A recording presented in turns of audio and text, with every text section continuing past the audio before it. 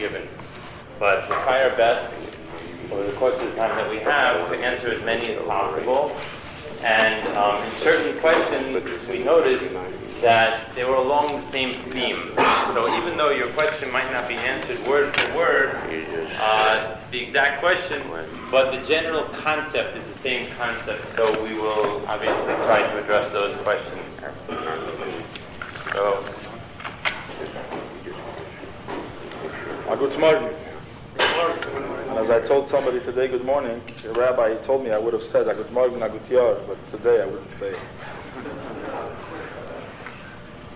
I didn't know we have that many skeptics over here. So,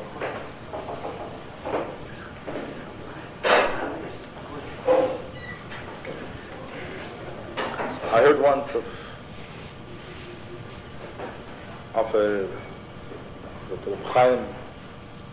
Chaim Brisker once said, when do I know what is my measuring yard to know that a chiddush that I made, that it's the true answer to the question, that it's a real chiddush, it's something that it's not just a little drey or something, but it's the honest truth.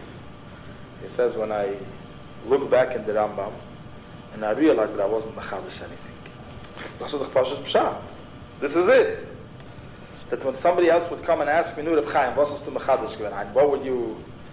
your new chiddush? I wouldn't have what to say. Then I know it's the emes. Anything that sounds like an excuse, like a teretz, like something, that doesn't really work. What really works is when it's absorbed, it's digested in such a way that it's the norm. That it's the normal thing. So in most cases, when I had many people coming to my Chabad house and study, they would start, for example, with kashas, either against the Eibishter or against Hasidus or against the Rebbe. My usual answer would be not to answer. That's my usual answer. But rather, let's spend 2 months together. Let's learn Tanya. And by the end of that, I would say, okay, now you can ask all your questions. And he would say, I'll go home, I'll look for them. I don't know which I will jot it down someplace on a paper, but they're all gone by the time. And that's a question. There are many questions in Yiddishkeit which have no answers. The only answer is that when you learn and you realize the truth of it, you have no question anymore. So it's not an answer given, it's just a clarification in a normal way, in such a way that it's digested, in such a way that questions dissipate, fall by the waysides, and they have no meaning, because a question basically, most of the time, is lack of knowledge. It's a little bit of ignorance. And you get to know the subject well, the question is not a question. In most cases, which is in medical science and math and anything, if you have a question, in most cases the teacher will take you to the side and say, let's do the course over. Okay, let's start page number 66, you do it over, and there is no question. So we'll try a little bit which will cover a vast number of the questions that has to do with what is Chassidus, what is the importance of Chassidus, what is Chassidus Chabad, what was Chassidus Chabad Mechadish, what is the nuance of Chassidus Chabad, why is it different than Chagas, and why spending so much time on Chassidus when the importance of halacha, one mitzvah, is greater than anything in the world. Why do we spend so much time on studying Chassidus and so on and so forth? So we'll give a little overview on the whole thing, and then we'll come back perhaps to deal with additional detailed questions.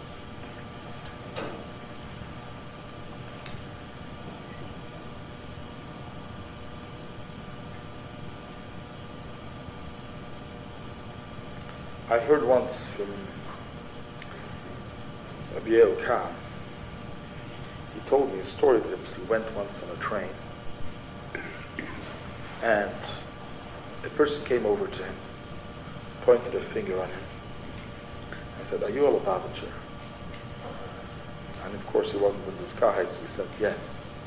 What gave it away, huh? So finally the guy says, "Okay, I really have some bitter feelings towards you." So he says, "I'm a conservative Jew, a very devoted conservative Jew, and I really believe strongly that Chabad uprooted everything the Baal Shem Tov instituted. The Baal Shem Tov came with such great visions, with such beautiful visions, and just Chabad came and made an overcast over it, just diluted it and took it out of context totally." So he says, "How so?" So he says the Baal Shem Tov came with a notion which is called Rachmana Liba Boya, which means in Aramaic, which means in English, Hashem wants your heart. Rachmana means Hashem. Liba Boya needs your heart. Doesn't need only your action. What he needs is he needs your heart. And that's what the Baal Shem Tov came, that until that time, I wouldn't say until, because until would mean since Matan Torah till the Baal Shem Tov it was that way. No, it wasn't. But later on, right before the Baal Shem Tov, Yiddishkeit was very much neglected. It was to the extent of the heart of Yiddishkeit. The do's and the don'ts were very much kept by the elite for sure, but the inner heart of it, the fear of Hashem and the love of Hashem, the driving forces, the motives why to do it, and so on and so forth, that was pretty much neglected. The Baal Shem Tov came to uplift the spirit of Klal Yisrael, and that's the Nekuda of Rachmana Liba Boy. So the man turns to a girl and says, you have to understand, that's conservative Judaism, isn't it? That's what conservative wants. That what? That it makes no difference whether you drive in Shabbos, you don't drive, as long as you get to shul. Because the main thing is at shul, there will be a whole bunch of symphonies singing together, harmony, and where you're going to be chanting and glorifying Hashem's name. And it makes no difference whether it's going to be done halachically, will be a minyan of men or not. That's not important. The main thing is the heart. And look what a beauty is. You walk into a conservative shul and see how people are involved. The whole family is involved and everybody's together. What a beauty. Chabad came, and if you listen especially to the Rebbe's call, every Farbrengen, the very end of every sentence of every Maimer is V'hamaisa hu ha'ikr. And the main thing is the deeds. The do's and the don'ts, these are the most essential, crucial things of everything. So he says the Lubavitch twisted everything out of context. It's completely off. Because Hamaisa hu ha'ikr, that's a Litvische Teire. That's the old Snagdische Teire. But by Chassidim, the main thing is the heart. Well, that was his claim. It's a very good claim, if you want to understand what Chassidus is all about. And if you look at it superficially, seemingly it sounds to be a very nice claim. The Baal Shem Tov said, Rachmana Liba Boy. That's the main focus. And there came the Rebbe and says, no, Hamaisa hu ha'ikr, which is a Mishnah. But so these seems to be the two opposite of the extremes, and how do we put them all in together into the same Chabad, into the same Baal Shem Tov, into the same Teira? I'm not sure if I mentioned it last year or not. I would ask a question. If a father asked a child, I'd love you should... There are 5 brothers, and one of them was chosen to do the task. He is given the Gewaldige Mitzvah of Kibbud Avim, and he is going to bring the coffee.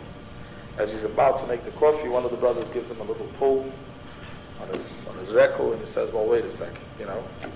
If you have 2 Jews, you have 6 opinions. Imagine 5 brothers, you have 65 opinions.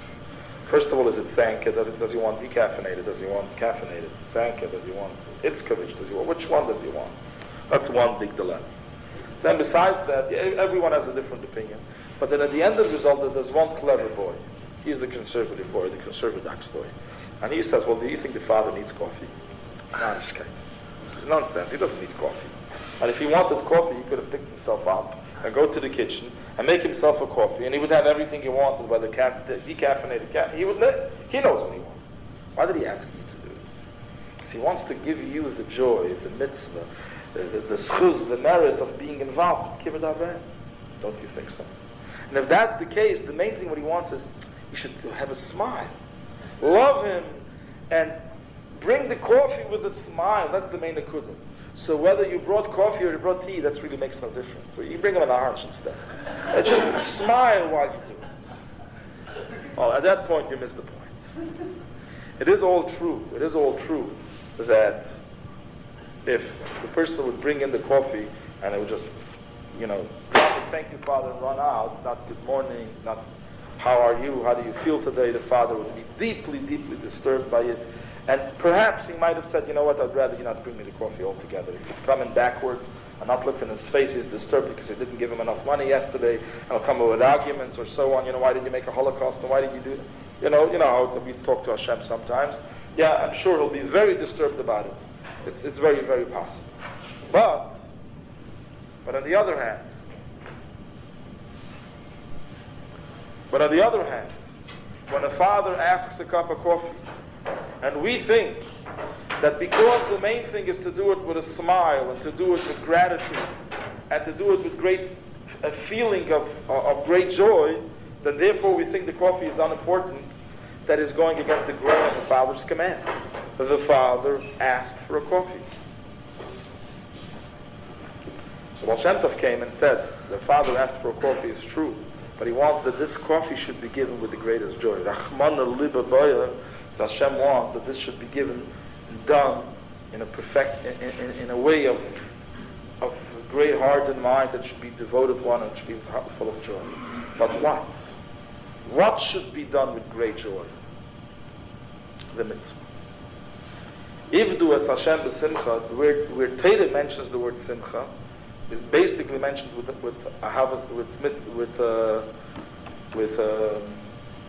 avodas Hashem. The Alter Rebbe in Tanya explains at length, 1 or 2 perakim, that the Zohar says that Ahava and Yira are called gatfin. Gatfin means wings. That a bird cannot fly without wings. But yet the halacha is nitl akve, it's kosher. You can have a bird take off his wings in a certain way, and the bird is still a kosher wing. Meaning, it's not detrimental to the life of the bird to have wings. That's only to make it fly. So the Alter Rebbe explains, well, if you do a mitzvah without your heart, without your mind, the mitzvah is still a mitzvah. It doesn't go up to its proper channels. It doesn't go up. We need to do tshuva, we need to do an ex-gilgul, do the mitzvah over to uplift that what was previous done. But the mitzvah nevertheless is a mitzvah. The bird is a bird. On the other hand, if you have 2 wings without a bird, what do you have? Well, then scientists will come and they say there's probably remains of a dinosaur, who knows? Some leftover bones, who knows? So go pick bones. So, the idea of the Baal Shem Tov, it is true the Baal Shem Tov came to inject the idea of Ivdu es Hashem b'simcha, to inject the idea to uplift the spirit of Klal Yisrael. Rachmana liba baya, Hashem wants our heart. There's no question about that. But on the other hand, He wants our heart. What does it mean He wants our heart? We should serve Him not in a cold, dry, ungratified way, but rather to serve Him with the greatest joy, that while I'm bringing a coffee to my father, how joyful that is. It is not a task. It is not a chore. It is a joy. It is a pleasure. It's a union. It's a relationship. How beautiful it is. But a relationship. Or like somebody would say, the main thing in a marriage is the relationship is people should love each other, should be generous to each other. But a person would always say, I'm moving off to Mexico. My wife stays in New York, but I'm going to be smiling the whole day. I'm going to be so jolly and so happy, and I'm going to call her and let her know that. But I'm not going to be home to bathe the kids, to wash the dishes, or not even to see them face to face, or not having any marital relations, because that's really not. The main thing is the joy. That will be in everything in the world.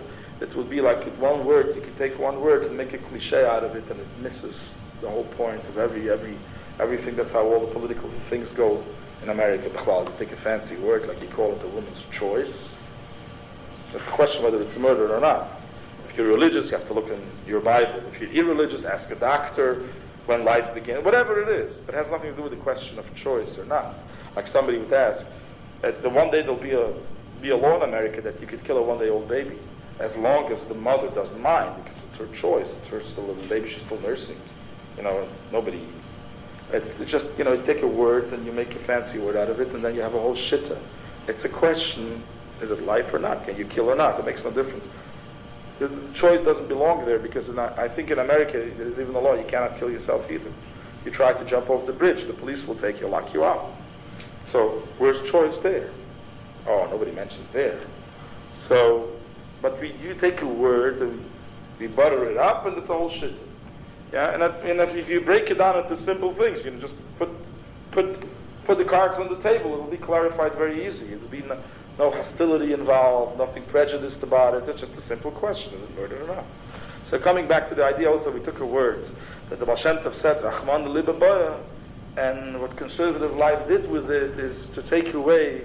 We made a beautiful word that the Baal Shem Tov came to uproot Chalil mitzvahs, to uproot the relationship between Yidden and Hashem, the Avodas Hashem, and say that Ivdu es Hashem b'simcha, the b'simcha is the one that counts. There are three words. It's Ivdu es Hashem. Then comes the word b'simcha.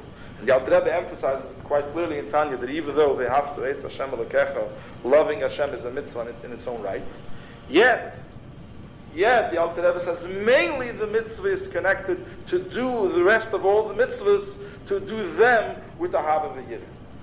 And that's how it's expressed in the Zohar, that Ahava and Yirah, love and fear and reverence of Hashem, is compared to Gatzfim, are compared to the wings of a bird. There is a bird, and then the bird has to fly. Of course, if now people would come and say, if that's the case, study Chassidus the whole day. So if you admit, if Lubavitch claims that the main goal of everything is to do the Maisa, the mitzvah, mitzvahs, if that's the case, then okay, Baal Shem Tov came with his innovation, with his beautiful thing, but why spend so much time on that part? And the answer to this is a very simple answer as well. Let's keep within the realm of this mashal of there is the service, and yet then there is the motivation behind it. If a man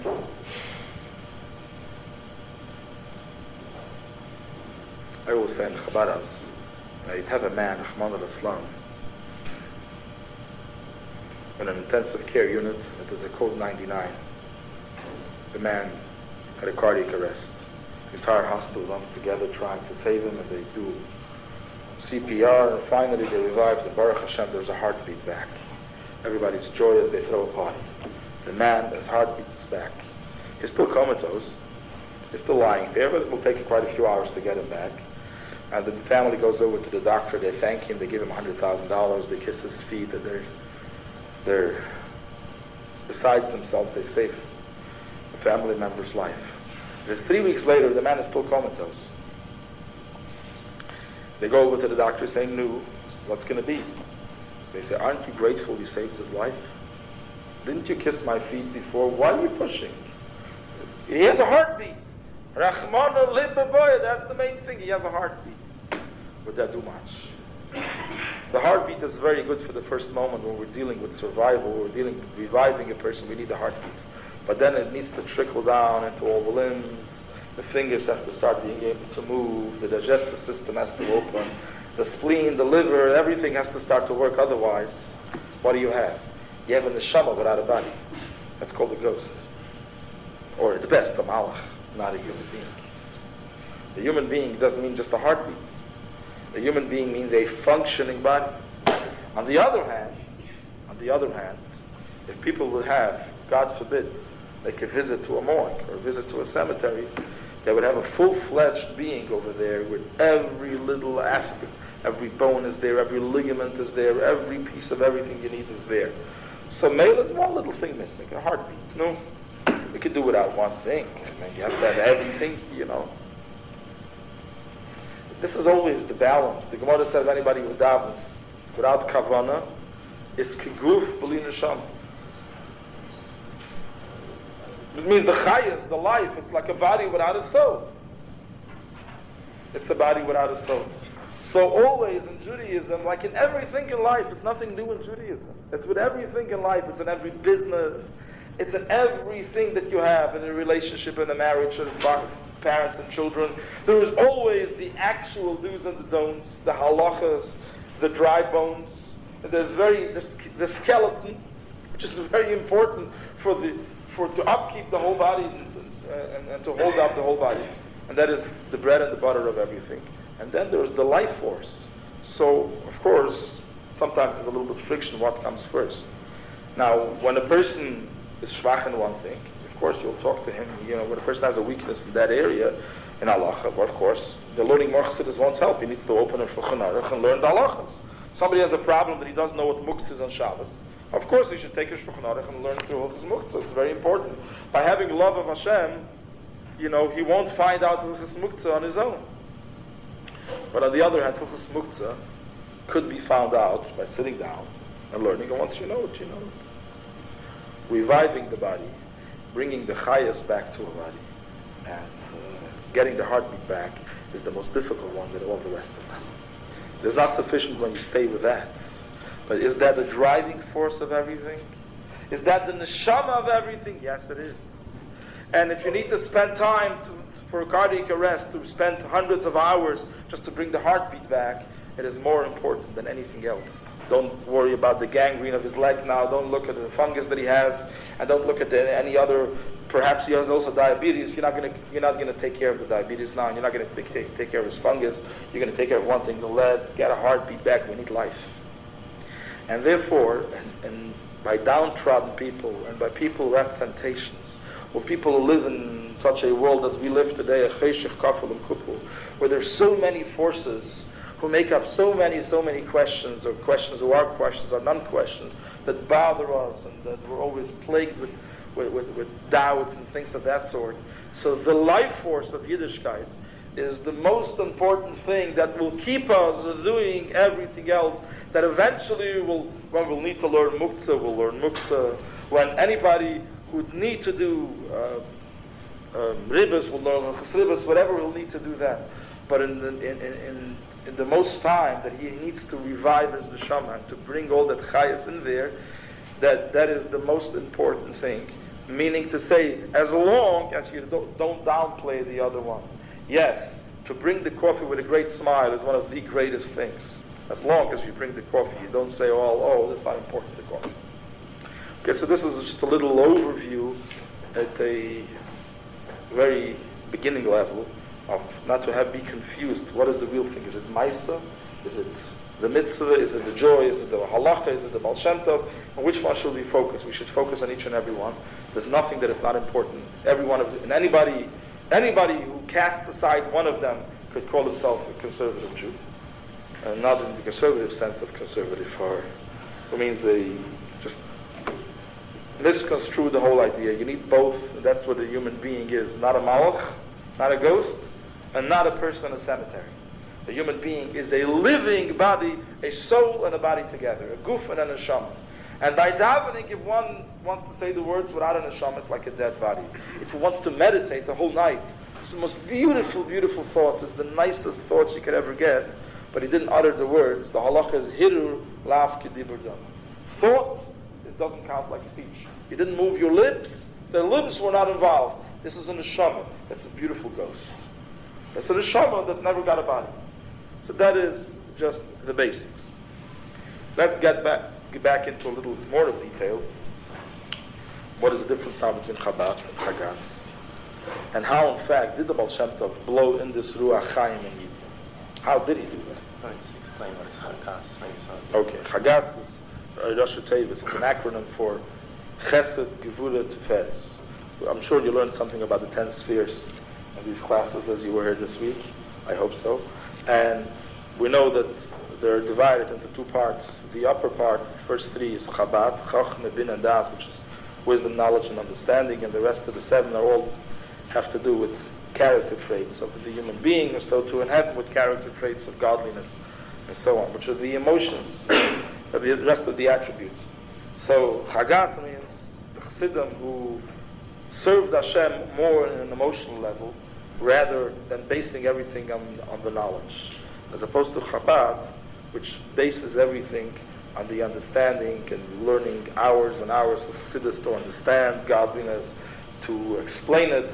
And by other Chassidim, it was not so much of explaining, but rather you would walk in a shul and you'd see davening, you'd see fireballs going there, shaking and screaming, with the chayas and with singing. Also the idea of the Baal Shem Tov that was Rachmanu Libeboya, to inject this fire, the vitality of Yiddishkeit in every mitzvah. But instead of through meditation and through thinking and explanation, it is brought in the vitality of Yiddishkeit through the emotions, through the fire of the heart. Basically, the difference between Chabad and Chagas. Let me go back to the Baal Shem Tov. The Baal Shem Tov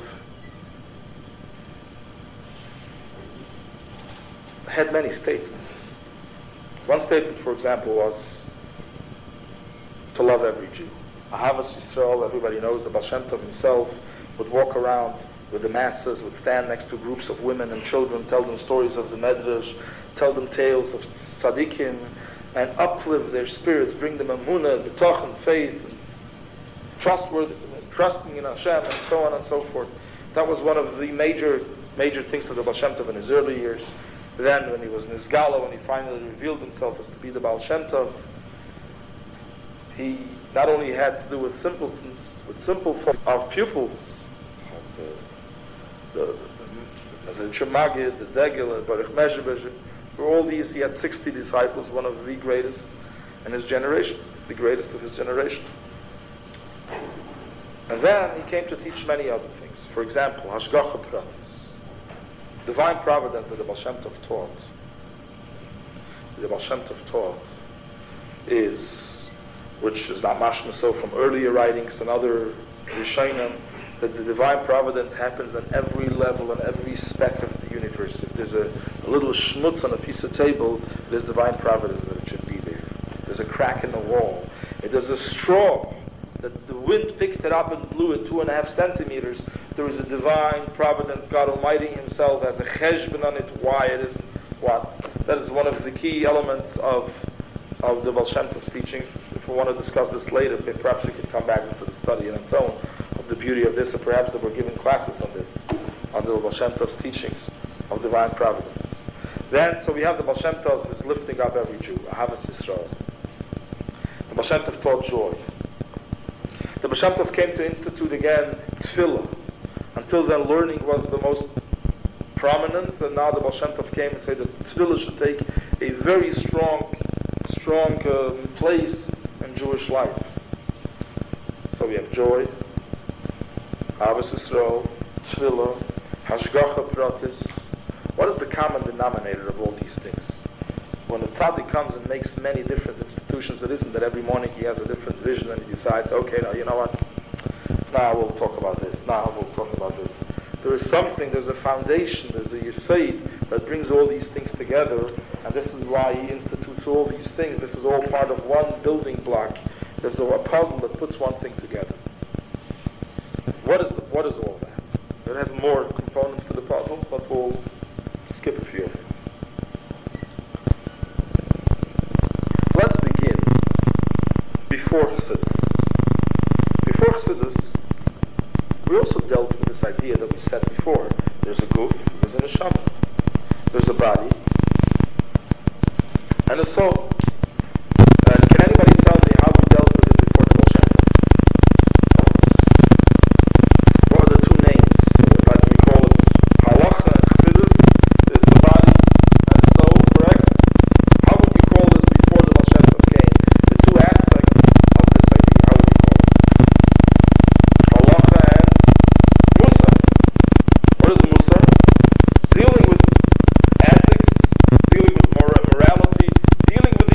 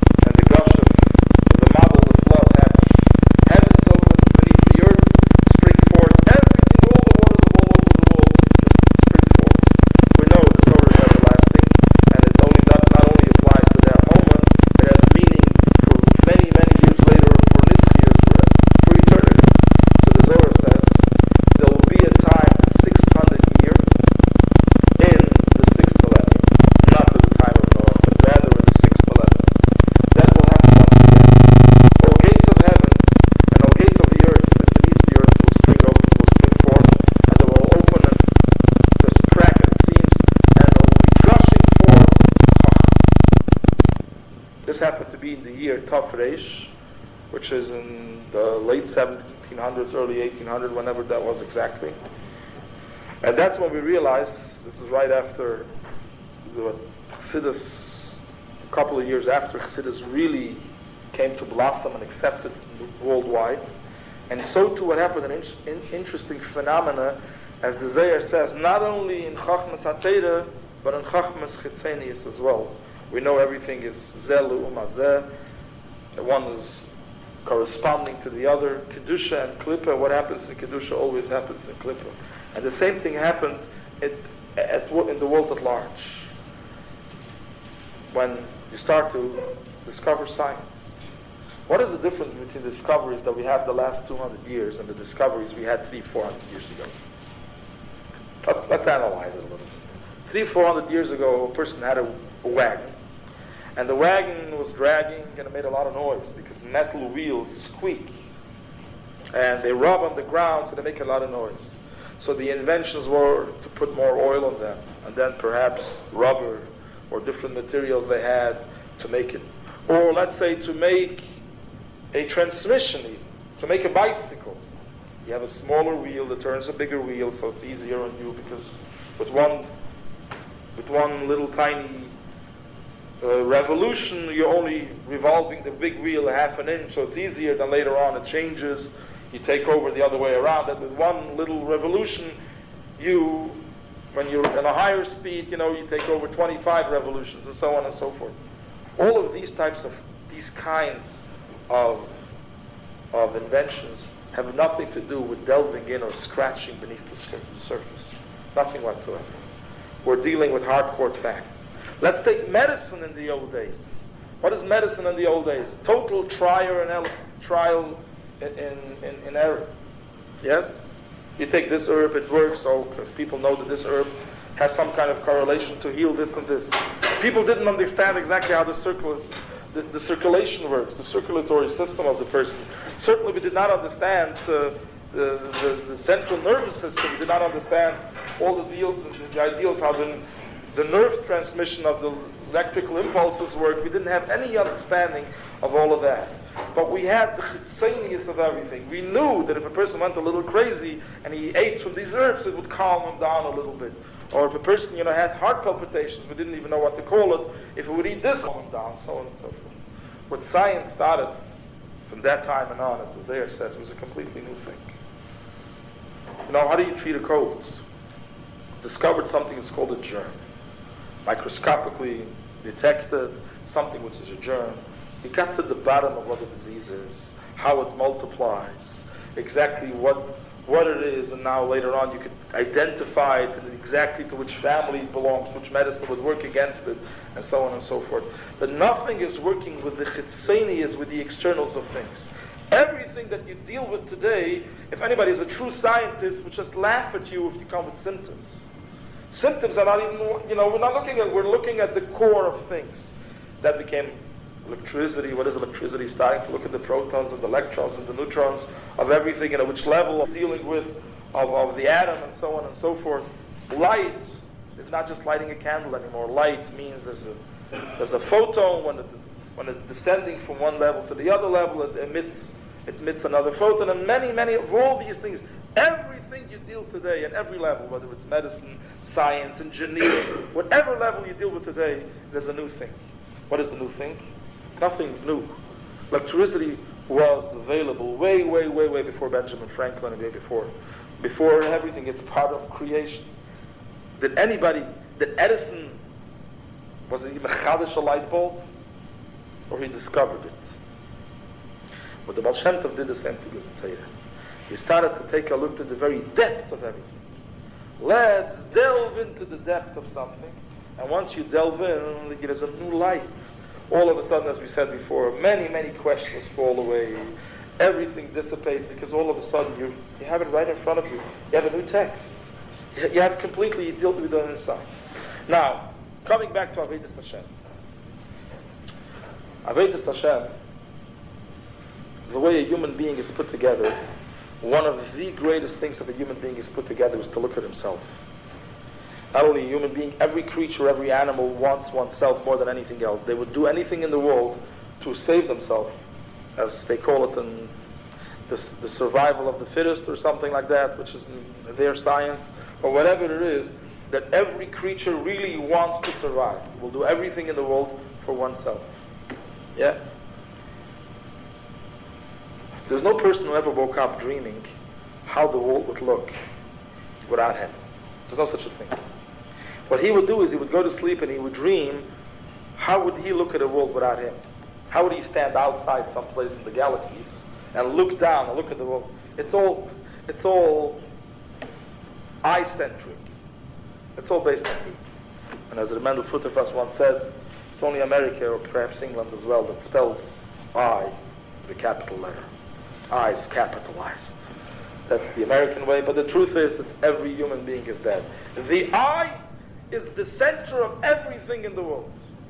So when you do something, let's start all over again. We bring the coffee and we do it without the neshama. Without the neshama, I do it for myself totally. What does it mean for myself totally? That I need to go to do business. I have to bring home money for my wife. And here my father asks for coffee. Okay, let me see. I could make it in 2 minutes, a good one. I could make one not so good in a half a minute. Which one will I do? The one takes a half a minute. I comes first. I-centric. Let's go do it quick, over with. So that means you have no life, no vitality.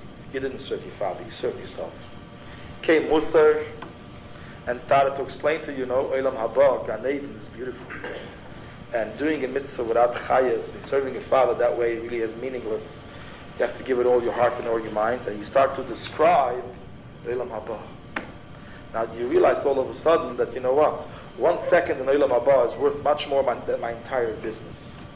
So now the I-centric is changed. The I is not anymore 10 kopecks. It's not even anymore $10. It's Olam Haba. But what is the focus? I. What is the focus? It's me. It's like, can you tell it, do children ever grow up? Never. A little child likes a lollipop because that's the greatest thing that he could think of. And all of a sudden when he turns 9 or 10, he doesn't want the lollipop anymore. Do you think because he grew up? No, because he then realized that for $1 he could buy 50 lollipops. He'd rather get $1 than a lollipop. And then he realizes that to be the CEO of IBM is much more than any lollipops you could get. That's much. So forget about all that. And I'll rather be the CEO of IBM. And it's just transforming from one eye to the next eye to the next eye. But it's all egocentric. It's all I.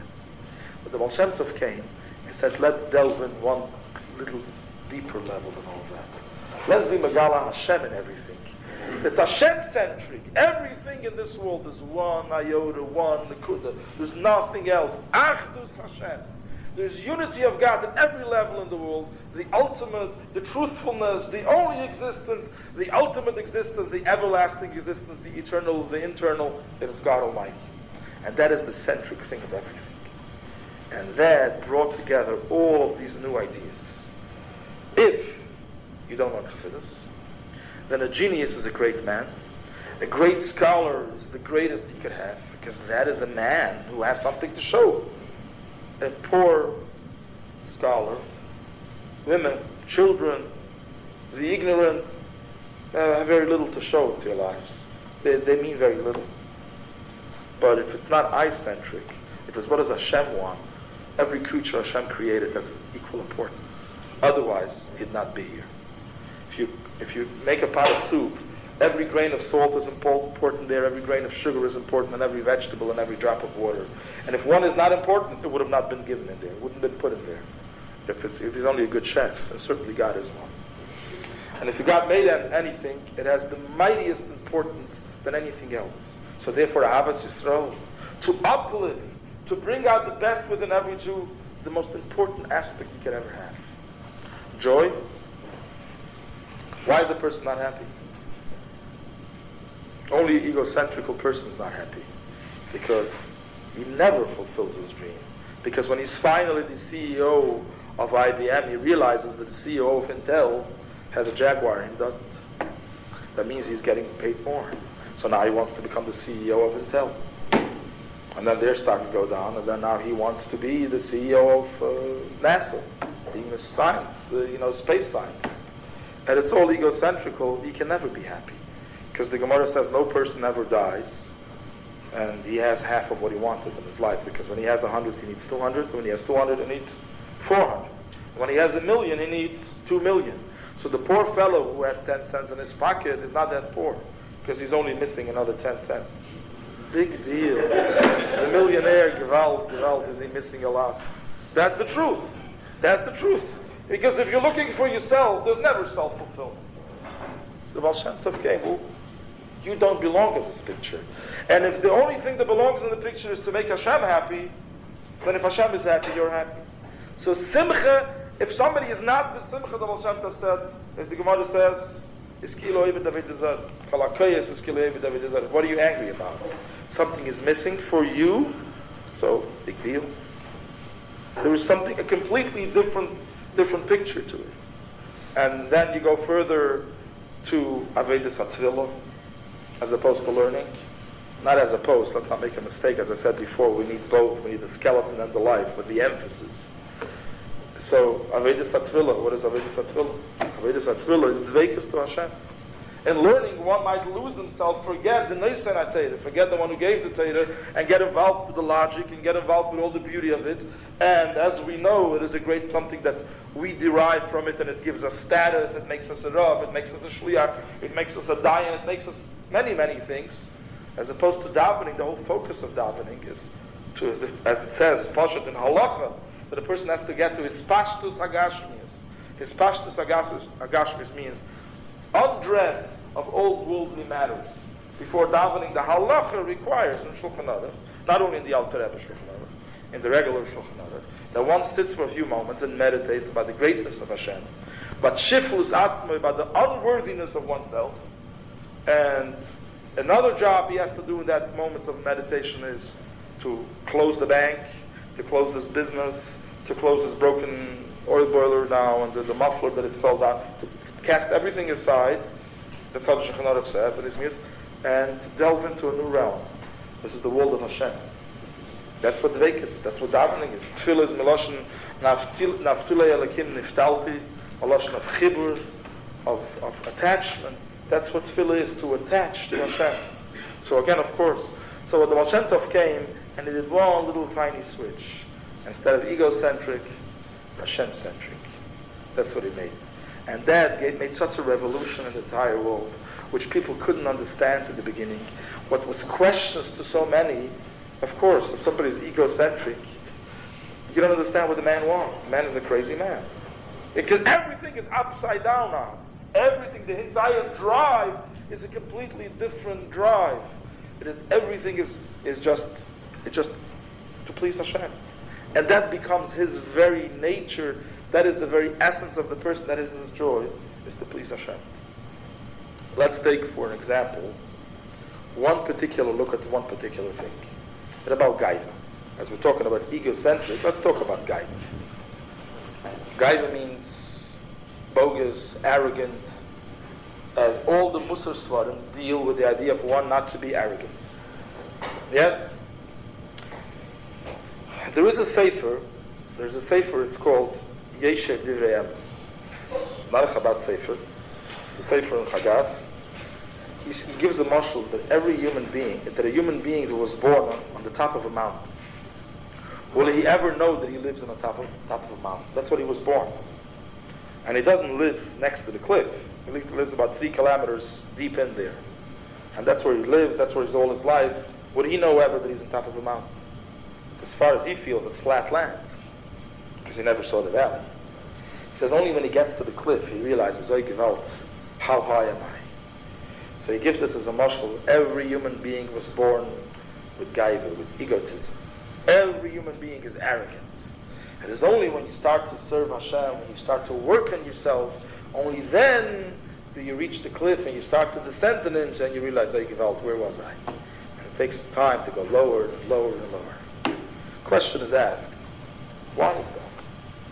Can anybody explain me why every human being? I know personally, and I'm sure you all of you know many people who are by nature very humble people, people who are benevolent. You'd ask anything you'd ask them, they would give you right away. They're people who are given over to society and have no shred, no ounce, and nothing of being egocentrical. Or, and why is it that the Yeshiva Divrei Emes says that every Jew is born on a mountain? And the answer is,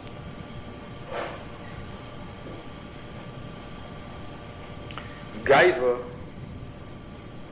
was looked upon until the Baal Shem Tov came as what? Gaiva was looked upon as somebody showing off. Somebody belittling another person. I am greater than you, I'm better than you. But if a person is humble, if a person says, you know what, I'm not greater than you, perhaps you're better than me, that's not Gaiva anymore, is that correct? Now let me ask you, I'll give you two equations. A general who wants to become a janitor, is that Gaiva or not? A general in the army who has, I don't know the ranks, how it goes, and he has 5 Purple Hearts, and he has, who knows how many medals he has, and he says, you know what, I hate the limelight, I can't stand this, I don't want to be higher than anybody else, I'd rather be the simple folk.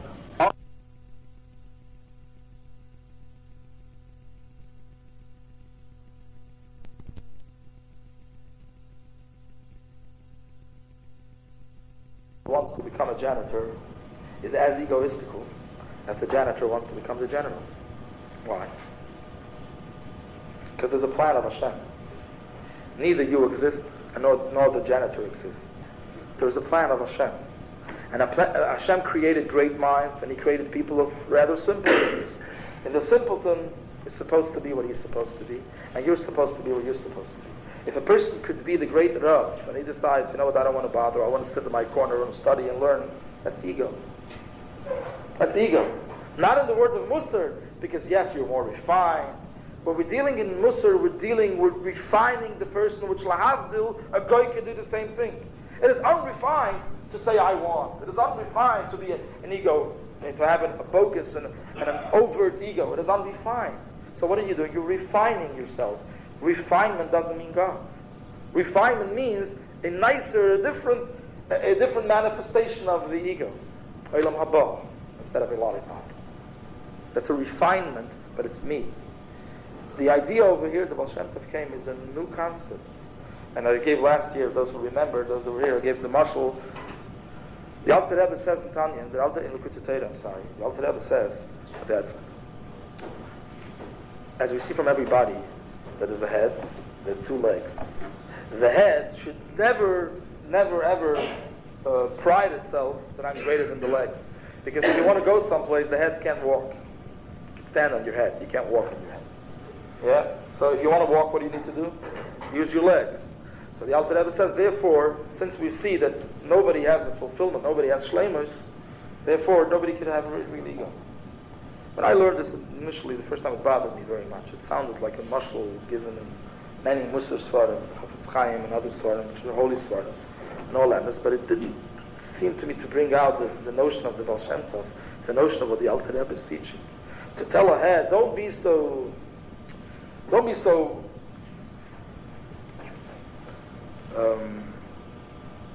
proud of yourself, but there are certain things you can do. I'll go over to a brain surgeon who's full of it, and you tell him, listen, you know what? You're not really the greatest, because you cannot play basketball, and there's a 7-footer there who knows how to play basketball, wins every match, and you can't do that. What will be his response? Will he lose 1 ounce of his ego? What will he say? I never claimed to be the biggest basketball player, but I claim to be the best neurosurgeon around. Yes, that I am. You go to a great mathematician and you tell him, listen, you're a great mathematician, but when it comes to cook, you're not a chef. You can cook something, people will run out of the house. He says, I never claimed to be the biggest chef, but I am the greatest mathematician. So l'chuda, what is the Alter Rebbe saying? The head shouldn't pride itself because it can't walk. The head never claimed to be a walker. The head claimed to be a great intellect. Nothing to do with walking. In fact, he despises walking. That's beneath him. Walking is a physical act. He doesn't care about that. So how does the Alter Rebbe explain for one not to have this great pride on this guy? And the answer I gave was a simple mashal, and that answers many, many questions of other side questions, is who was greater? The Rebbe Akiva, the Rebbe, Adam Rishon, Mashiach, Moshe Rabbeinu. Have a pick. Who was the greatest? Who's going to be the greatest? It's a question that bothers many of us.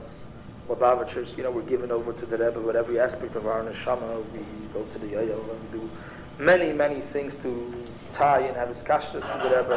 And there was a Rebbe Akiva, there was a Moshe Rabbeinu. So this person is not a chassid big deal. He is, he has Moshe Rabbeinu, and it's true. Adon Afshik Savis Yahavis Moshe Rabbeinu is in every pasuk in Torah. He gave his life as neshama in there. Hashem is in every pasuk. You take two college students. You want to know, one is an A student, the one is a B student. Who is greater? Raise your hands. Not everything is so deep. Some things are simple. Who is greater? The A student. He's tempted to say the C student. I know.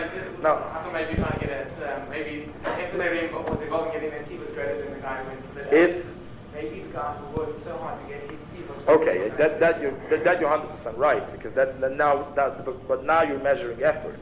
We're talking if IBM wants to hire somebody, whom would they hire? The A student or the C student? In the eyes of Hashem, the C student is greater. That we know a long time ago.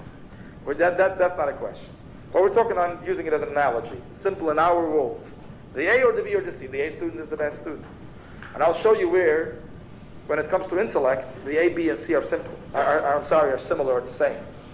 There is a king who hired an entire group to build a palace. And he said, I need for this palace an excavator to dig out the ground. Then I need somebody as a masoner to make the foundation. I need a framer to make the framework. I need a sheetrocker. I need a painter. I need a plumber. I need an electrician.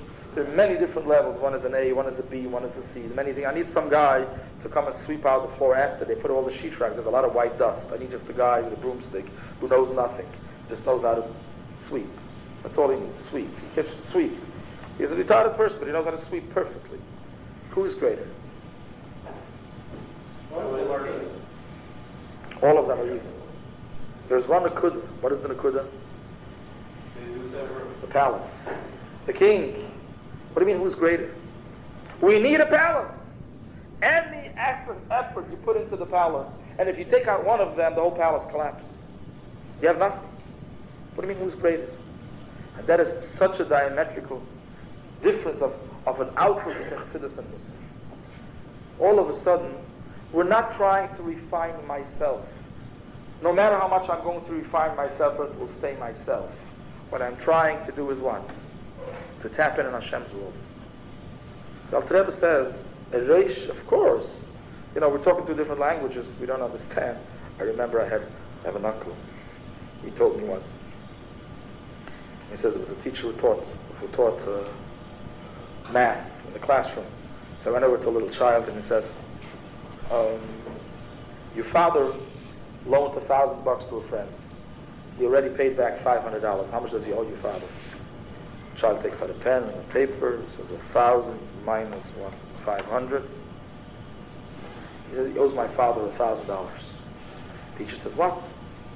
Don't forget, he already paid back $500. How much does he owe? So it's past 1985. The child is allowed to have a calculator in school already. Takes out a calculator, 1,000 minus 500. Says, teacher, he owes my father $1,000. Teacher gets very upset, but the student says, you stupid child, you don't know your math. Looks up at the teacher and says, you stupid teacher, you don't know my father. And sometimes we have two different wavelengths. He talks about math and he talks about his father. If you talk about the human being as his egocentrical being, well, and then you talk about God being we don't have the same discussion. Sometimes Musar and Chassidus, what is by one a question is by one an answer. What's by one an answer is by one a question. And in your world, I have no answer. In the world of math, The child says to the teacher, I'm sorry, in the world of math, you might be right, I'm not dealing with that. I have no answer to your question in math. I have an answer in reality. And the teacher has nothing to do with his father. He says, I have no question in your father's life. My question is a total mathematical question. What kind of an answer are you giving me? That's how sometimes we don't see eye to eye. It's not because we have a detailed question. These are two different worlds we're dealing with. Are we dealing with self, or are we dealing with the project? Are we dealing with the unity of godliness, of God? And therefore the Baal Shem Tov, the Alter Rebbe, comes and says, of course, if you have a question like I asked, like a foolish fellow asked, the Reish says, I'm the greatest neurosurgeon. I couldn't care less about walking. Yeah, of course, in the world of math, you're right. In the world of egocentrical, of oneself being the center, you're right. The head is greater than the legs. Walking isn't as important as brains. You know, the neurosurgeon is greater than a ball player, and it's much more important. But I couldn't care less if I don't know how to play ball. I wouldn't wish to play ball. I have no desire for it whatsoever. But then we're just paging another page, and there's a new view. There's a new program over here. The question is not you. The Alter Rebbe says there's a kaimer shalema, there's a wholesome body, there's a human being. What is the most important for a human being? To live. In order to live, what do you need? One could come and say, well, the spleen isn't so important. Maybe the liver is not important. Oh, the kidney is not important. The lymph node system is not important. The circulatory system is not. What are you talking about? Which one of them is not important? Maybe they're thinking about the appendix until they'll wake up one day. Yeah? Which one is not important? There's no such thing. But it doesn't answer the old question. If you really want to ask a head, are you greater? The head will still say, I'm greater. Until you change the program, we're not talking about you. You made a mistake, sir. Wake up. We're not talking about you. There's a body. There's a human body. What do you mean, who's greater? Now, when you build this palace, the question is, Hashem. Who's greater? I don't understand what you're talking about. There's not one speck of ingredient in the soup that is not important. Otherwise, the chef doesn't put it in. So what do you mean greater? The word greater ceases to exist anymore. And that is coming back to the explanation of the way Chassidus looks. And here there's just a little focus of one thing, how you look at Musar, how Musar already took out the coldness of davening, the coldness of learning, and added zest to it, and added flavor to it, and fervor, and gave it vitality. And the focus is a completely different focus. It's like before the year Sheish Meyes, as the Zohar says. It's not scratching beneath the surface. It's the invention of a rubber tire. It's inventions of layers of oil, of greasing the wheels. It is not the new idea of which is not new, which is getting to the nucleus of the atom. So to get the bottom line of everything is Hashem. And all of a sudden, the focus change of everything changed. This joy of Eden was a new joy. The Aveda was a new Aveda. The actual deed became alive. Not only the Havas Hashem became alive, the coffee was a different coffee. Because the coffee that I make and the coffee that it's Hashem's coffee is a completely different coffee. The whole level of everything, it's not just a question of two different ways, a better way. Two ways, there's the Chayvas Halavas, and there's this Sefer and that Sefer. Chassidus came to give this deeper dimension to the whole thing.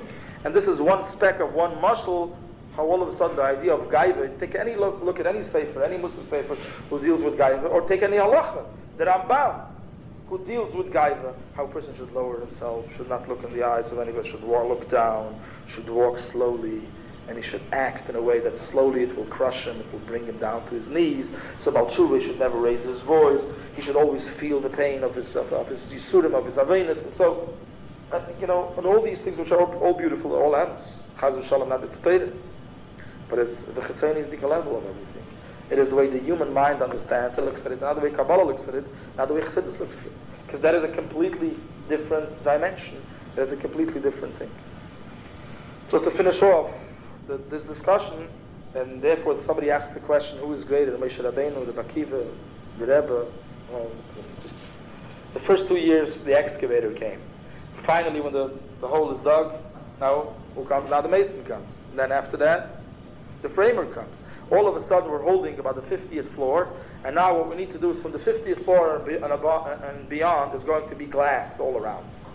Up until there it's cement, and thereafter we're going to be glass. So we're at the 98th floor, we're building glass, and a guy wakes up, he says, why can I go back to digging now? Why? Moshe Rabbeinu was good for me. Joshua was good for me. I'm going back to digging. I'm going to make now a foundation. Oh, you're on an assembly line. There's something, now we're going to paint. Now we're doing glass work. Where are you running back to what? So therefore, every generation is not an accident, has its Nasi Hadayid, or many Nasiim, or whatever it is, whichever way you want to look at it, who give the direction to their people, who through them is the palace is being built as another shlaf, another step towards Mashiach, towards the finalization of this great project, which is called the Palace of Hashem. And therefore, this gives a completely different focus, a different change in every aspect of life. I told you once, I said it last year, and I'm going to make it very short because it seems like it's taking a lot of time, all these things. But somebody asked me once in the Chabad house, why is it? The Chinuch says one of the foundations of what we believe, why we believe in Torah Messina is based on a rule that no person will inherit deception to his children. Ever heard that Chinuch? That's the Hagdam of Sefer HaChinuch, and that's one of his rules, that no person would inherit a lie to his children. And based on that, that's a common fact, and therefore, based on this, if 3 million people experienced Matan Torah, they gave it over to their children. So this man is an innocent man, asks me a question. He says, Rabbi, don't you know there's Muslims? Don't you know there are Christians? And the rule that the Chinuch gave is a common rule that applies to all human beings alike. Then why is it that Christianity, you don't believe in Christianity? No father ever deceives his children. So if Christians believe, there's certainly much more than 3 million. They have 71 million just in America. Yeah, so stunned the rabbi. So what I told him was, first of all, anybody would come and say that Paul never lived and Peter never lived, so you could call 911 and admit it, no question about it. Based on this chinuch. Anybody would come and say George Washington never lived, you could also lock him up. I don't know about his cherry tree, but he'll certainly live. Yeah? Why? You know, these are facts of history. You can't deny those things. So the fact that Peter and Paul, they had visions and they declined 5 disciples, well, they said that. There's no question about it. They said it. They wrote books about it. It wasn't printed out, in mid-air someplace. Of course it happened. The question is whether they had the vision. That's the question. It starts out from one single person who said, I envisioned. And if you don't give me $1 million by tomorrow, you're all going to die. So therefore, all delivered. Well, that's the question. Is that true? As opposed to by Yidden, it's not Moshe Rabbeinu said so. It's all 3 million of us, men, women, and children. All of us experienced exactly the same thing all at the very same time. And they are separately giving over what they saw. But at a Chanama, it's true that whatever you give over, as much as it's true the first moment, that's what is transmitted later on. So if somebody says, I envisioned, and he transmits it to his kids, what is true about that? That it's true that he said, I envisioned. That's all true. And the next generation is also true that they said, that the grandfather said, that he envisioned. Yes, it's all true. But you go back to the foundation, the house has nothing to stand on. As opposed to Yiddishkeit, so the question of the chinuch is not on the authenticity of Matan Torah itself. The question is basically on the assembly line, how it traveled down to us, on the transmission lines. How did the fiber optic work? Was there no crack in the fiber optic? The chinuch says no, fiber optics work very well. No father deceives a child. So especially with religion, with something that is so close to them. So that's what the transmission line is something that the chinuch paved for us. But go back to the beginning of the line. What is it? Is it sound? Is it light? Is it electromagnetic waves? That depends. All of this could be transmitted down. So the same way you could transmit down something, it transmits back to the same line. Just go back to the beginning of the line and look what it is. If you look what it is and it doesn't hold up, discard it. But that's the side issue. Then I told you, you know what? But let's make something was more relevant now that we can understand more and we can feel more. How about like this? Which one is more true? Chovos HaLevavos or Mesilas Yesharim? Are you all familiar with these terms? Chovos HaLevavos is a sefer. It's called The Duty of the Heart, which is a sefer, which is one of the foundations of Svarim, of Musar Svarim, written by the time of the Rishonim. Mesilas Yesharim is a sefer written by the Ramchal. Moshe Chaim Luzzatto is another Musar sefer. It's mostly founded on Mamar Chazal, on words of our sages. Which one is a better way to study? Which sefer is better? Can anybody tell me? Anybody has a preference? What's your preference? Huh? Okay, let's take Svarim from the Rishonim. Shara Tshuva l'Rebbeinu Yonim. The Shara Tshuva l'Rebbeinu Yonim is Sefer HaYashar from the Rebbeinu Tam. Which one would you pick? Which one is better? No. Shara Yashar, why? The Shara Tshuva. The only one you read. Beautiful. Answer beautiful. That means an outsider, a person who's non-subjective, an objective person, what would he say? Which one is better? But an outsider who didn't study any of them. He would say to you, Sefer HaYashar is better because that's what you studied. To you, Shara Tshuva is better because that's what you studied. And you know what? 20 years from now, you'll be a little bored of Sefer HaYashar because you did it so many times. You're going to start to love Sefer HaYashar and he's going to switch because he learned too much Shara Tshuva. And all of a sudden, you'll have opposite opinions all over again. Why? Because the truth is, they're both equal. They're different but equal. This is more seicheldik, this is more proof, whatever. They're different. There's many different ways, as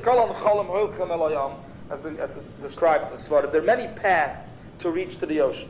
Which one is better? I don't know what you're talking about. Each one to who's more comfortable with, depending where you live. If you live here, you go to this path. If you live here, you go through this path. What do you mean? They're both equal. They're all the same. Yeah? But now, let's take something else. Let's take something else.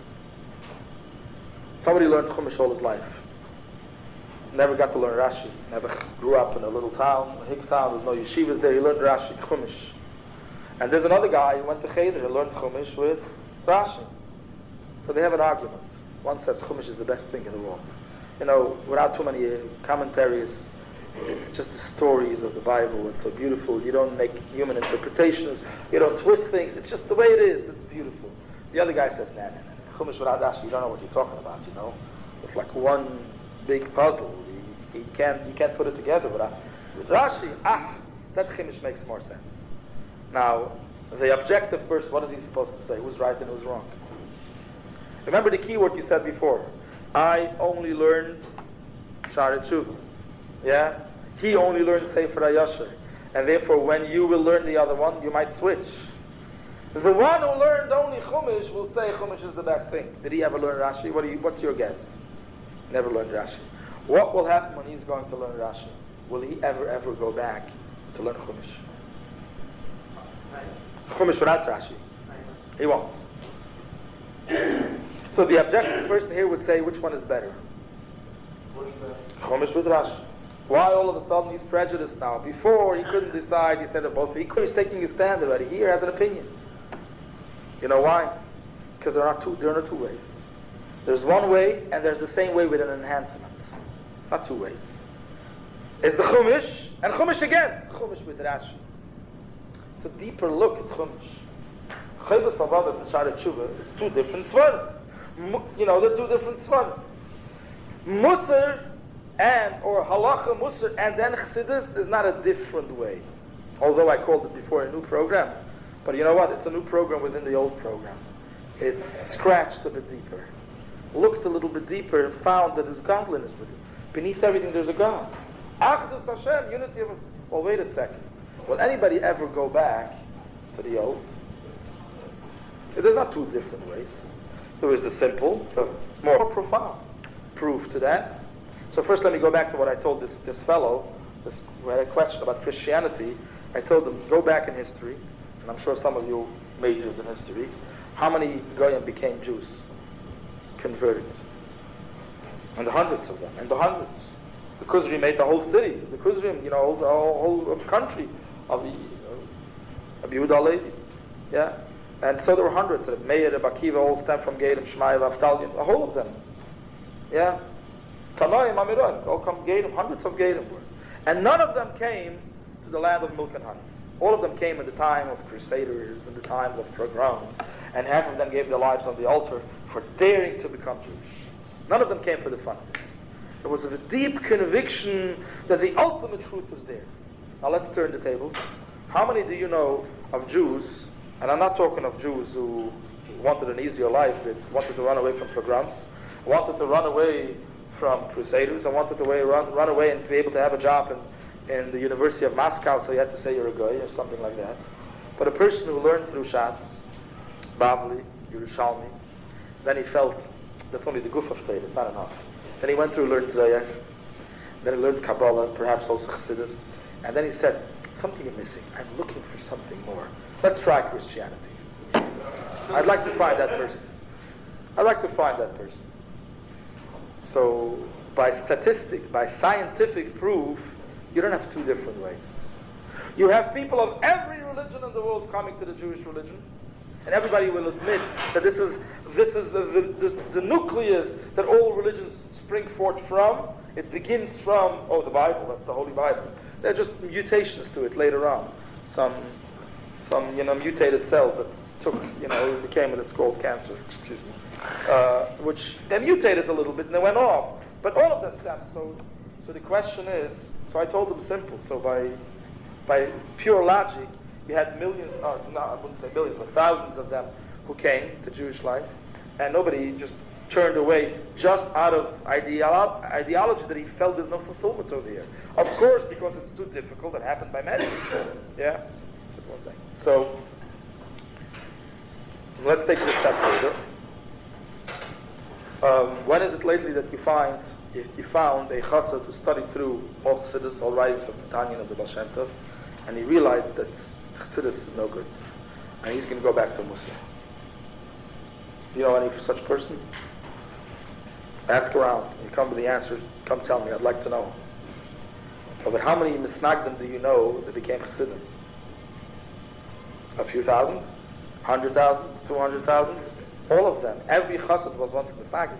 Because when the Baal Shem Tov came, there were no chassidim. Each and every one of them, the Rebbe Melech from Lezhensk, the great giant, was a misnagid first. The Mezritcher Maggid. All of them came of misnagdish backgrounds. And all of them were great misnagdim. The Polna, the Toldos, all of them were great misnagdim. And what they realized, that shows you what? That it's not a different way.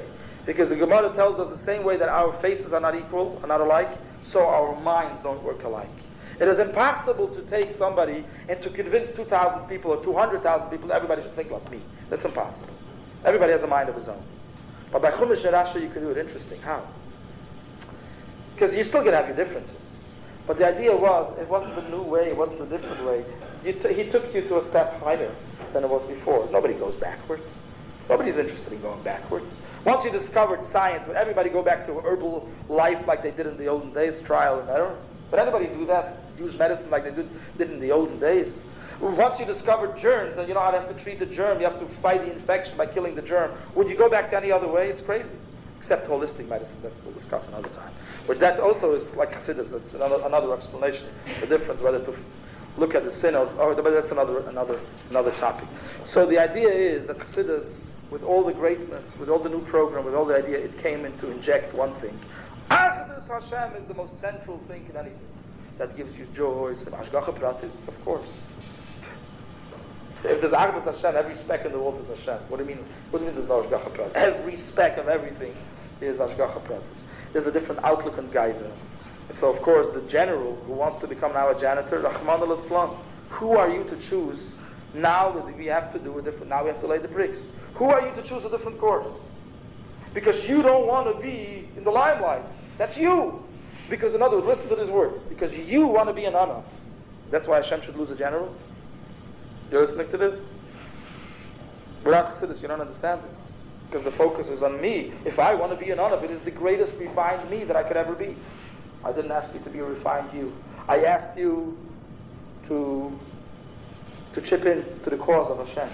Didn't ask you to be the most refined you. One of the aspects that Hashem wants from a person is to be the most refined as well. Of course, we should work on that too. Musar has its place. But ultimately, when you get to the bottom line, it is a question, Hashem wants me to be a Rav now, or wants me to be a general, but I want to be an Anav because that will make me very refined. Says the Yeshua Abraham, where is every person born? On the mountain. Every person, the most humble person, lives on a mountain because nobody ever woke up and thinking, not of I. So when you want to be an Anav, and a serious Anav, a person who really hates the limelight, really wants to hide, an emes Anav, not shtick. I mean a serious Anav you want to be. But it's I want to be something that is not the call of the day. Because Hashem gave me the brains, gave me the capabilities of being a leader, and the time of the call of duty is to be the leader now. You know? So with this focus, with Achdas Hashem focus, Anivus was turned around, Gaiva was turned. It's a completely different focus. Where all of us were born on the mountain. Start learning Chassidus, what happens then? You realize, well, wait a second. We're not talking about math, we're talking about my father.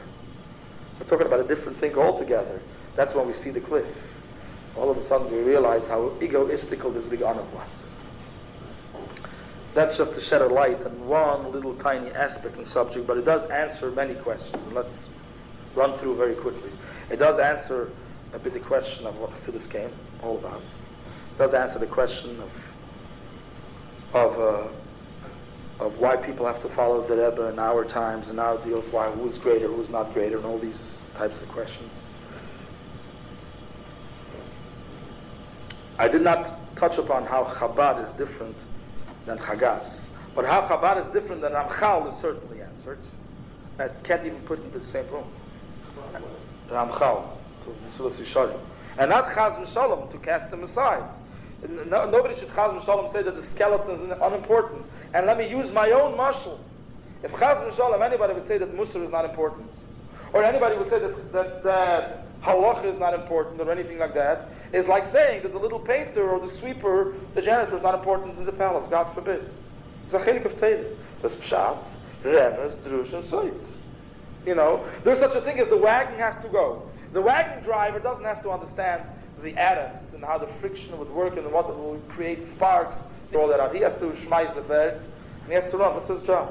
There's Pshat in Teirah. There's simplistic halachas which you have to know simple halacha.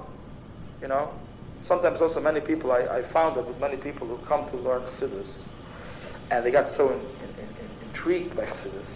So it's important to know, if you ever saw a picture on the wall, a painting, the further you stay from it, sometimes the beautiful it is. Because today, how do you make a picture today? It's all computer age. How do you make a picture? It's all made by, how do you call it, BPI, or what is it called? Huh? No, it's the dots. Huh? DPI. Okay, the DPI, you know. The more DPI, the better the picture. If you go too close to the picture, you lose the whole picture. You see dots. If somebody will try to take the picture close on, what is this dot? Does dot belong into a waste? You put it away, you for. So many people, I found many people start to learn Chassidus, and all of a sudden his mother calls him up tomorrow and says, Yankel, I know you learned in yeshiva for two months, but you know your father is very ill and he needs you to come home for 2 days to help. He needs some paperwork to be done. Please come home. And this Yankel starts, oh wait a second, I'm going to ask Rabbi Dick. I'm going to talk to Rabbi Zubinski because I want to know, where does this happen? Sphira, this chachmar, this bina. Well, your father needs your help. You know, pick yourself up and go help your father and come back to yeshiva. We're starting to, you know, all of a sudden becoming experts in spheres. We're becoming experts in Achdus Hashem, and we know exactly, there's halacha, and you need to skip it out and go ahead, bring the coffee, do what you need to do. There's a whole, and then you come back to yeshiva, then the yeshiva puts up a big, screen, which they take every speck of the DPI and separates it and starts to show you the beauty beneath the sky, beneath the earth, of the beauty of the atom. You know, when a father gives a little child to eat, it doesn't feed him atoms. Although the milk has in it copper and has in it iron, it has all the elements in it, you don't feed a child elements. You don't give your child iron, you don't give him copper, you give him milk. It takes care of all, yes, it's all true. Beneath the sky, it's all the iron and the copper and all the beauty of all that. But you feed him food. So too with everything. But that's what Chassidus is. So when you want to put together, so Chaz v'Shalom to say that Musar is not important, Chaz v'Shalom to say Allah is not important, or anything, that all of them are part of this mosaic, of this beautiful puzzle. But to ask what is the difference, well, it's heaven and earth. This is the simplistic, this is the body, and this is the unity of God, the way it shines in this is how you can take halacha by halacha, aspect by aspect, and take a look at how the light of Chassidus looks at it, and how the light of Chassidus looks at it, which is a different light. If one would ask, is this a new Torah? No. For Haraya, the Alter Rebbe, when he wants to give his explanation, it's based on a pasuk. Which pasuk? Le'olam Hashem dvarcha nitzav b'shamayim. The Alter Rebbe explains the Baal Shem Tov's idea of Hashgacha Pratis, more than that. He says it's based on a pasuk until forever and ever your words, Hashem, Almighty God, your words stand there in heaven. It means that Hashem constantly creates everything. So why do we need to learn Chassidus if David HaMelech said it? David HaMelech knew it already. Every word, you take out the Likutei Torah, what is it? Every parsha begins with, this week's parsha will begin by Yigash Elav Yehuda. So it's based on Parsha Vayigash. No, so Parsha Vayigash. Why do you have to learn Tanya for? So it's like, somebody would ask like this. The Gemara, how many pages are on the Gemara? About 3,000 pages? 2,000 pages? Who blotted on Shas? 3,000 something? 2,000? Something like that. Somebody would say, Mishnayos only has 500 pages or less. Every speck of the Gemara, every letter in the Gemara is all hinted to in the Mishnah. Is it yes or not? It's all an elaboration of the Mishnah. So one would come and say, why do I need to learn Gemara when all of it is already in the Mishnah? I'm just learning Mishnah. The answer is, you ever heard the term Gavra and Chefza? Gavra means the human being, Chefza means the object. Yeah, the object of the Gemara is all in the Mishnah. But in order that I should know the Gemara, I can't learn Mishnah. Because I won't see it there. I have to learn the Gemara. That will teach me, and it will show me how it's in the Mishnah. The Baal Shem Tov was not mechadish anything. Benjamin Franklin didn't make electricity. It's all there, but you needed him to tell it to you. You needed somebody to discover it, and you need to learn it, which otherwise you wouldn't know it. It's all within the words of David HaMelech, within the words of Moshe Rabbeinu, within the words of Shlomo HaMelech, and all those. But as we're progressing towards Mashiach, and the revelation needs to be more, it isn't enough that it's all in the Mishnah. The Gemara has to come about, and therefore Chassidus has to come about, and the Gavra, we have to start living with it. In order to live with this, it is much, much easier to tell a person, bring the coffee to your father and let it be caffeinated or decaffeinated. That takes 10 minutes, or perhaps a little more. But then to have the chayas and the feeling, the changeover of the vision, the changeover of the program of egocentric or Hashem, that doesn't take 1 minute, and it doesn't take one lecture. It takes much more than a question and answer period. And that's why we have to go to the Yoel, learn Chassidus, and learn Chassidus, and more Chassidus, because that is a changeover of an entire being. That is a life force, the revival of a being. That takes a lot of force. And that is the key issue. To say that it's more important than halacha, as I said before, nothing is more important than halacha. But that will give you the main understanding, the main appreciation for halacha as well. If we looked at it as we looked before Chassidus, there's the A student, there's the B student, there's Chassidus, there's Musar, there's Chavis Aval, there's the Shara. There are hundreds of things, and they're all in competition, and the question is who's greater. Then you can come up with a question. What is greater, one mitzvah or Chassidus? Well, there's no such questions anymore. Everything is important. It's all Hashem's plan. But in order for us to do that one mitzvah properly, and one mitzvah is what it counts, you need wings, you need a lot of Chassidus, a lot of things to make it work. Yes? You had a question before I realized. Yeah. How? Sometimes you talk with other people, like from the Chabad, from us, and they're like, yeah, Chassidus, this is not for me, this is not for me. But one day you talk to them about, you hear about the Rebbe, etc. I don't believe that. This is sad, whatever. This is very bad. And one day they have a problem, and in secret, they go to the hotel, and then they come back to you, and they take you over. I pray there, and think of my wife, she's pregnant. But I'm afraid, I'm scared to tell my community what I did. My rabbi would jump on me, or my best friend would tell me, oh, what have you done? You know? And it's those kind of people, how it's not like, it's as if there's a kind of war. You know, how can you explain that the Jews within Jews, they even fight together? It's even like, in communities I've seen like Hadass and Chabad suing each other.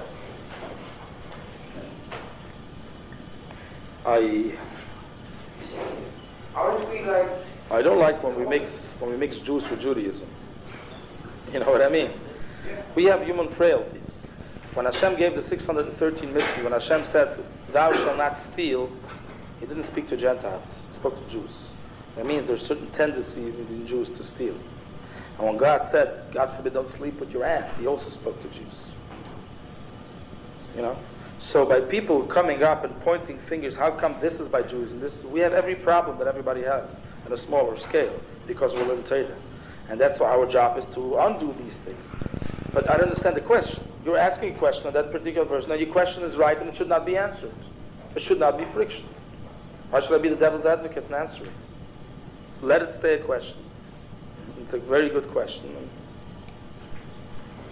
But in order to make it a little easier for you to digest, I had a conservative person ask me once, why is it that by Jewish people are fighting constantly? By the Orthodox and by conservative people there's less fights in shul. No fights. So I told them, first of all, just call me to the election day when they choose president. I'll find out whether there are fights or not. But they don't fight about the mechitza, that's true. That's true. 6 inches, 4 inches, fine. 3 inches, none, okay. Yeah, they don't fight about that. So I gave him Pasha to Moshe. I asked him, do you like lilac? He says, I love lilac. Okay, no, sorry. Do you like green? He says, I hate it with a passion. I say, you're working for IBM, and they're throwing a holiday party. You know, it's a collective. It's including all kinds of holidays. So you have to go. You're part of the business. So you go to the party, and you come there, and you know what? All the tablecloths, all the chairs, the cups, everything is green. Would you storm out of there? He said, I couldn't care less. Let it be any color. I couldn't care less. I'm here just to pay tribute. I want my job. I want my paycheck on Friday. That's all I want. So I asked him, how about if your daughter is getting married the next week from now and she's going to make everything in green? He says, I won't pay for the wedding. If they don't make it to my taste, why should I pay? You see what happens? All of a sudden, the caring person becomes the venomous person. The person who cares puts up a fight for things. He's opinionated. When you don't care, green, yellow, lilac, who cares? People who care for things, for ideology, for halacha, are opinionated people. And they don't see eye to eye. And it goes out of hand that you should understand how to disagree with each other in a civil way. That's what I say, we have human frailty. But why we see by us certain frictions? Because we have shittas. Because we have a belief system. Most people, you believe in God. Oh, you don't? Okay. We're liberal. As long as my TV works at night when I come home. That's all okay. So the other guys, who cares? You know? And that's how it is. But when it comes to choose the president, even in the conservative shoulder fights. Because, that he cares. But about religious issues, so the guy didn't know Ivra, or the guy didn't daven halacha, so didn't. By the Orthodox Jews, there's fights every day in shul. Tachna, no, there's yard side. Oh, there isn't the yard side. This tzaddik wasn't big enough. For his tzaddik, we don't say tachna. For we say tachna. Whole bunch of fights. He cares about his tzaddik. What do you mean? You denigrated him. He's saying tachna on his day? He's not my tzaddik. It's your tzaddik. You know, it's because we care. I told the person, what will happen the day that the entire Congress all of a sudden agreed on every issue? I would immediately vote them out of office overnight. It's tzaddik. That means they made a pact with each other. They're staying at home. They're not even going to Washington anymore. They could sign online. You know, there's no discussion anymore. Everything, whatever the president wants, it goes. They were there to fight. The senator of New Jersey or the congressman of New Jersey has to say New Jersey needs the most money. We have a lot of sites to clean up. Environmental issues, this issue. The guy in New York, that's the metropolitan of the world. I need more money. You need more money. They're there to fight. The moment they stop fighting, they're out of there. You just have to do it civilly. So Jewish people have different opinions. They're the most ideological people on earth, people of the book. They care about things. They really care. And because you care about something, then friction comes about. You know, I remember last year, the person who came to me and told me that he was in California, and there was such a beautiful, beautiful place that he went. Such a machaya to see. He was in San Francisco someplace, and there was a conservative shul that had 400 Jews, families. He says, I know you wouldn't approve of it. They came to drive with a car and shop. I know, but he says it was so beautiful to see. They were so involved. Every Shabbos, Friday night, Shabbos morning, Mincha, they all came. They were so nice, they were so involved. Why can't we see it over here? But he's waiting my response. So I told him, the truth is it is beautiful. I cannot say it's not. Jewish people get together, they care for each other, they care for the religion somewhat, they come to shul. It is beautiful. But I just want to ask you an analogy. There's an epidemic of tuberculosis, TB broke out. And there's a need of hundreds of people to deliver medicine. and there's not enough medicine. There are only 500 pills, and we need about 5,000 or 500,000. The rest are all placebos. Somebody would come and say how beautiful it is. The whole community of the entire Red Cross and all they got an army of 100,000 people, and everybody's delivering pills. Unfortunately, not all of them are real pills, and some of them are placebos, but that makes no difference. The main thing is people got involved. Would you say that? Or what would you hope? That the epidemic would stop spreading? You did nothing. You did nothing.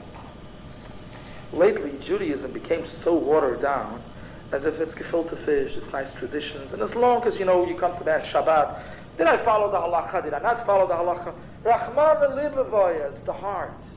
It's the heart. The coffee doesn't mean anything. It's the heart. So what we did was, we took mitzvahs, God forbid, with Hashem's commandments, and we made a joke out of it. We made a literal joke out of it, and as long as we're nice about it. People who care about things, well, they would care whether the medicine is genetic, is it the brand name, is it the real dose, are you sure? Oh no, I'm only using this surgeon, I'm not using that one. I'm not stepping into that shoe. I'm not going to that surgeon because it's my life. I'm only going to board certified. Now, my kosher, I only told you, I'm only okay. What kind of different groups are there? Well, you bet when it comes to life, people don't go to this type of doctor, and people do go to this and don't have opinions about it. Because there's a real issue. Yiddishkeit is real. I told last year the story of Rabbi Baruch Goodman. Remember that story? Yeah. Went to New Brunswick. He's a shliach on the campus in New Brunswick. So he met a girl on Hanukkah and he gave her a menorah. She says, "Thank you so much, Rabbi, I have one." So he said, she didn't seem to be too observant. She says, "Maybe you want the real one with the oil, the real mitzvah." She says, "Rabbi, I have that one." He says, "Maybe you're missing wicks. Can I give you wicks or oil?" She says, "Rabbi, I have everything." And she realized the rabbi's in disbelief. She didn't look to be religious. She says, "Rabbi, can I run up to my dorm and bring you all?" He says, "Yes, why not?" So she runs up there and she comes there, and there she puts down the menorah. They had cultural arts the day before, and they made arts and crafts. And they made out of paper mache a real menorah out of paper mache, with oil out of paper mache, the wick out of paper mache, and everything out of paper mache. And then Rabbi Goodman told me, my jaw just dropped. I had nothing to answer. Such a mockery. What should I say? I just turned to her and I said, I just hope your boyfriend is not made out of paper mache too.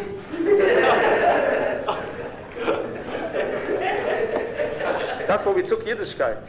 It's all the Rachmana, it's all these hocus pocus, it's the one, that's why some people go off, and some people believe that smoking pot enhances Yiddishkeit. Believe me, there are some people who believe that.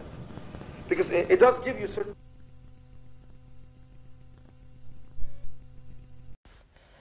Hi, this is Baruch Hecht, Director of Admissions at Tiferes in Morristown. If you'd like to learn more about us, then we'd like to learn more about you. Visit us on the web at www.theworldsgreatestyeshiva.com. That's theworldsgreatestyeshiva.com. Or visit us in person. Call today to schedule your tour and your visit. You can reach me on my cell phone at 973-668-3219. That's 973-668-3219. Looking forward to hearing from you.